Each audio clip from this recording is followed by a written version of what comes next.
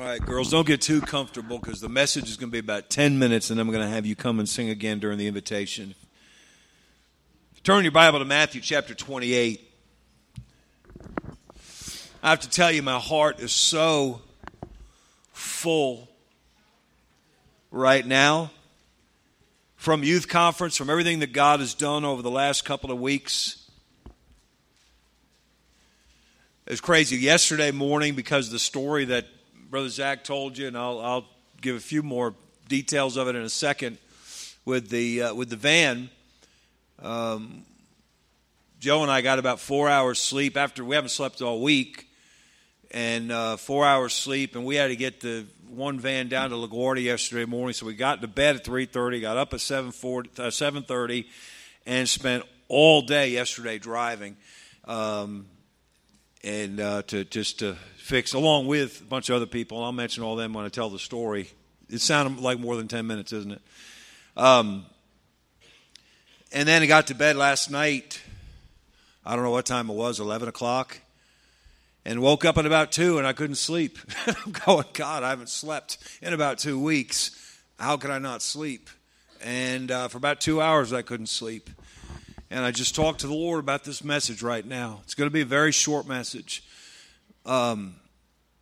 I hope, like anything this morning, that you don't think, oh, pastor's he's mean. I'm angry. I am angry. I'm angry because the whole world is letting kids like these just rot while they have their fun and make their money. And here's the sick part. Christians are the worst offenders. So hear it in the right context this morning. And you know, I preached a few weeks ago from John 6 about Jesus said some things that he knew some of the crowd needed to be offended. They needed to leave. I'm not trying to get anybody to leave this morning, but if you get offended by what I'm going to say, you probably need to be offended. And if you get encouraged and motivated by what I say this morning, your heart's probably with the Lord. Let's jump in here. Matthew chapter 28, verses 18 through 20. Jesus came and spake unto them, saying, all power is given unto me in heaven and earth. Go ye therefore and teach all nations, baptizing them in the name of the Father, the Son, the Holy Ghost, teaching them to observe all things whatsoever I have commanded you. And lo, I am with you always, even unto the end of the world. Now, I'm going to ask you to turn. I'm going to ask everybody on this side to turn to Matthew chapter 16. I'm going to ask everybody on this side to turn to Proverbs chapter 18. So Matthew 16 over here, Proverbs 18 over here. You can find those. I'll pray. We'll jump right into the message. Father, I need this morning the gift of brevity. I don't ever like to get folks out later than they expected when they came.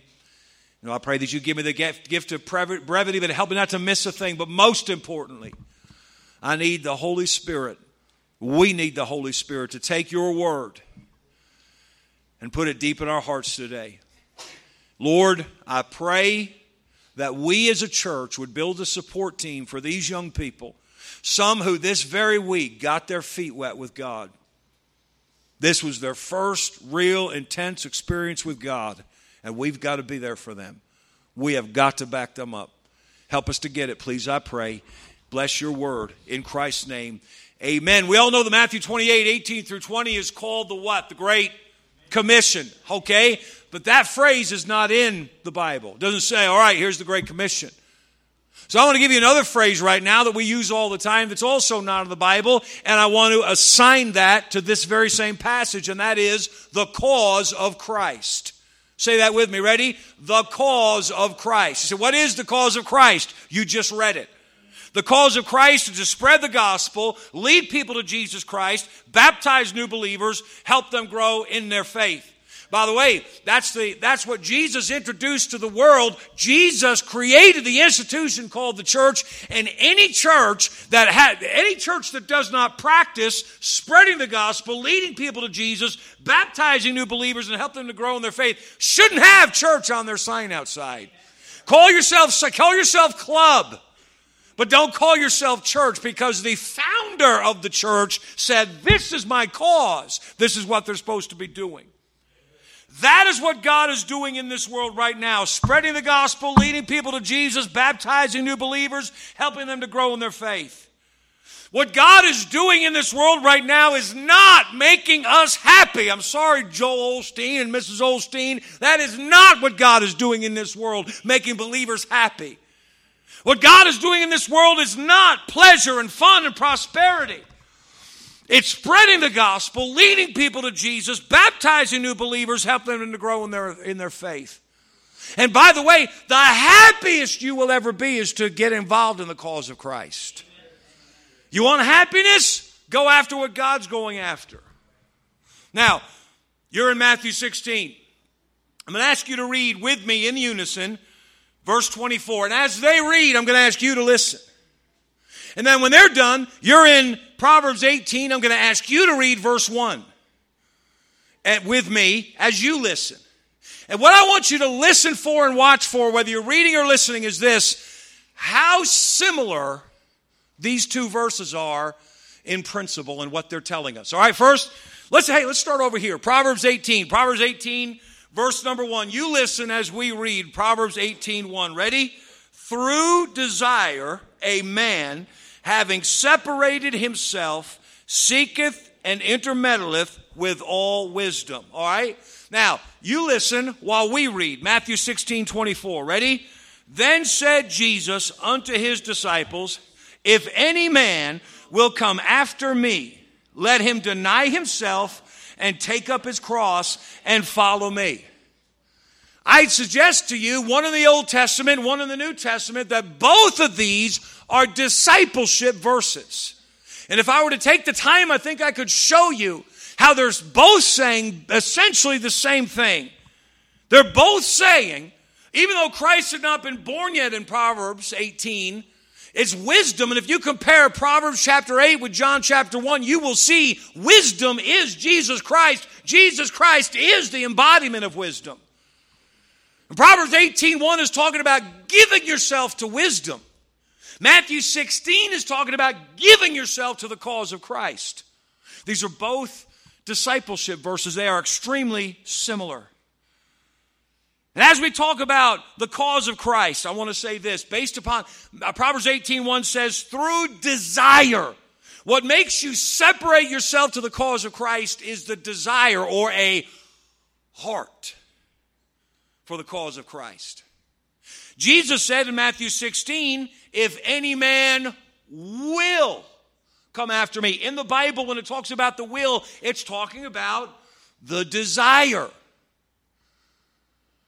If any man will, just as through desire, if any man will, same thing, a heart, a desire to be a part of the cause of Christ. Every believer ought to have a heart for the cause of Christ. Every believer ought to have a heart for the cause of Christ. I'm not saying this repeatedly so that you will gradually amen it more and more. I'm saying this repeatedly so you'll hear it and think about it. Every believer ought to have a heart for the cause of Christ. Every believer ought to have a heart for the cause of Christ. Last time, I promise. Every believer ought to have a heart through desire. If any man will come after me, a heart, a desire, every believer ought to have a heart for the cause of Christ. Now listen carefully. 21st century Christians in America are going to have a lot to answer for when they stand before Jesus Christ. We're going to answer the fact that all over the city of Danbury, there are buildings that are church buildings that were built by Christians and their sacrifice for the last 100 years that have classrooms this morning that sat completely empty. While we took pieces of plywood and put wheels on them downstairs so we can section off a room and put some kids in a corner so they can have their own Sunday school class. And buildings in this town in this town, buildings with classrooms sacrificed and built by Christians sat empty because churches don't care. 21st century Christians in America are going to have a lot to answer for when they stand before God, because we don't have a heart for the cause of Christ. How many boats were on that lake this morning with Christians, so-called Christians on those boats who skipped church on their $100,000 yacht, while we had people sit home this morning because we have 3 vehicles on the property that are broke down. We had to rig one of them to get going. While Christians, who did this prosperity thing, God's just here to make me happy, that don't do a thing to reach people for Jesus Christ. We are going to have a lot to answer for when we stand before God. That men, women, boys, and girls who wanted to come to church this morning could not. Because we're content. Listen, I'm talking to me too. I'm not picking on anybody. I'm picking on all of us. Listen to me. We all drive late model cars. My car is 6 years old, but that's still newer than all 3 of our church vehicles. We got a 1995 out there. We got a 2004 and a 2005. And we're all okay with that. And if I tried to raise the money for a brand new church bus, $80,000, $100,000, there'd be people that would hit the roof. Why? God can't have a new vehicle. Oh, I have to have one. But God can't have one. This is not a fundraising message. This is a where's our heart message. Read the book of Haggai. My Sunday school class, I checked it out before. It's Haggai. Read Haggai chapter 1. God said, I brought you home from captivity to build my house. And all of a sudden, you've decided, and read it, Haggai 1, he says, you've decided, I guess it's not time to build God's house because it's just too hard. Too many obstacles, too many challenges. We don't have the money. Nothing's working out right. So I guess it's not time to build God's house. But the prophet said, but your houses are doing pretty good. Your building projects are looking pretty good. Read it for yourself. I didn't make it up. Haggai 1. It's a funny thing. He said it's not time to build God's house, but it's time to build your house. And you wouldn't even be out of captivity if I hadn't brought you back to build God's house.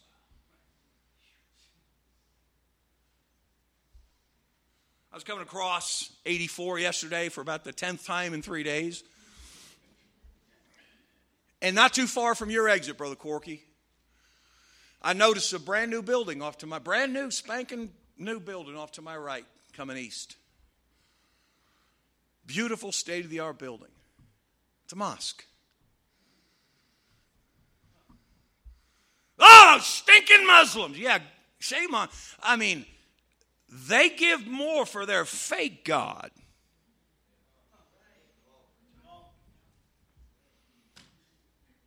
than we do Jehovah God. I'm not trying to raise money this morning. I probably should be, but I'm not. Things are breaking around here faster than we can fix them. We don't have the money to fix them. Beginning with that screen behind me. Now it won't go down. It won't stay down and it won't go up. Next time you come, if I need it, it's going to be held down with a bungee cord. I just don't have the money to replace it right now. The van needs an alternator. It's running on a battery. We're charging a battery right now to back up the battery that we had to buy because it broke down on the road. Needs an alternator. We finally got the yellow bus going. Now we need a steering box for the white bus, and we're going to run both buses. We're not replacing the old bus. We're having 2 routes. But now the steering column went on a 1995 International. We're going to have to try to figure out where to get that and have no idea how we're going to pay for it. Well, my car's running. I'm saying we're okay with that. We're okay with God having the junk. It's not about raising money this morning. This is about Where's our heart? Where's our heart? Is your heart in the cause of Christ?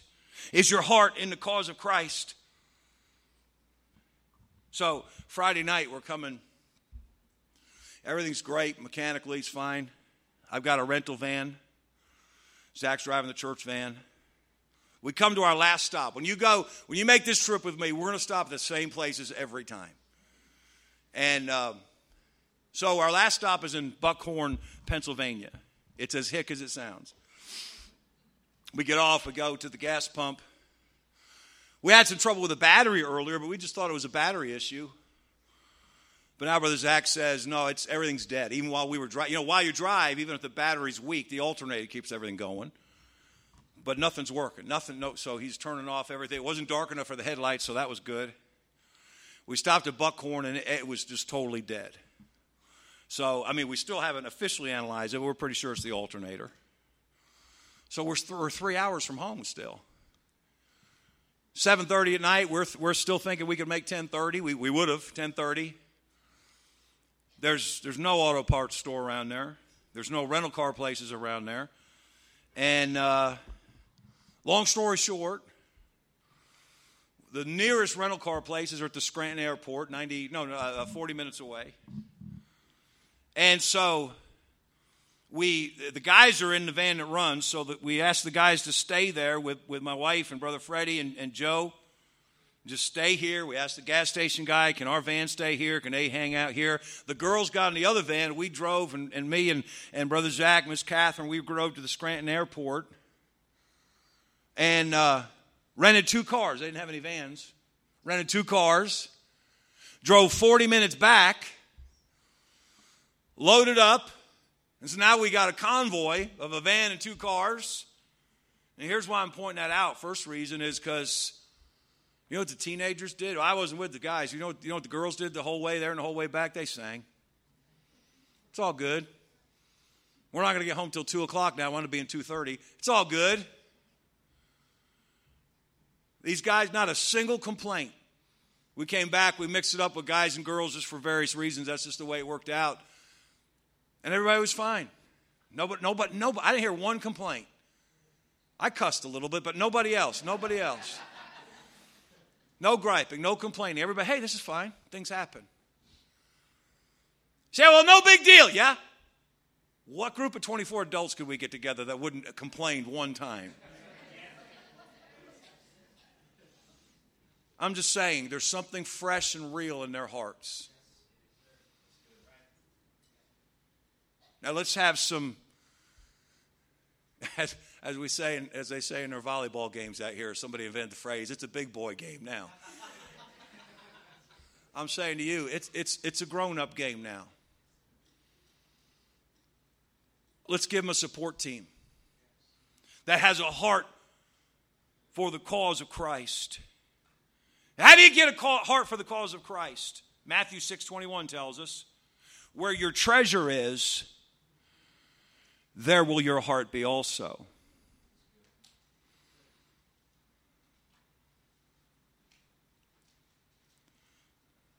The number one thing that our teenagers need going forward right now is prayer. And I mean real prayer. Not just, I pray for you, and you forget about it. I mean prayer. I mean getting on your knees and say, oh God. Maybe you want to ask Brother Zach for a list of all the teenagers that went this week. And bring it before God. Oh God, please. You have no idea what's going on in these kids' lives. We had a boy, Brother Zach mentioned, that couldn't go. They've been coming to church for years. And a dad who's been here before, he got wind of something, of a misquote of one of our Sunday school teachers. And he just went off, said, you're not going to our church anymore. The son was not only ready to go to youth conference, he was about ready to go to Bible college. Dad said no more, based on a misquote of a Sunday school teacher. Satan's working. And if you think of the things the teenagers just testified to a minute ago, And the great spirit that every single one of them, by the way, moms and dads, every single one of you can be proud of your kid and how they behaved on this trip. I don't just mean they didn't do bad. I mean they were awesome cubed. Their spirit, their participation, flexibility, awesome. There's not a kid over here that didn't make trips to the altar during. Now that you say that's not a big deal, okay? But when you sit in that crowd, you look around, you see people that are too cool to do anything, and they're there. You know, not every kid that takes this trip is got a heart for God. We got two guys that I know of that took this trip 12 years ago. We're sitting in prison right now.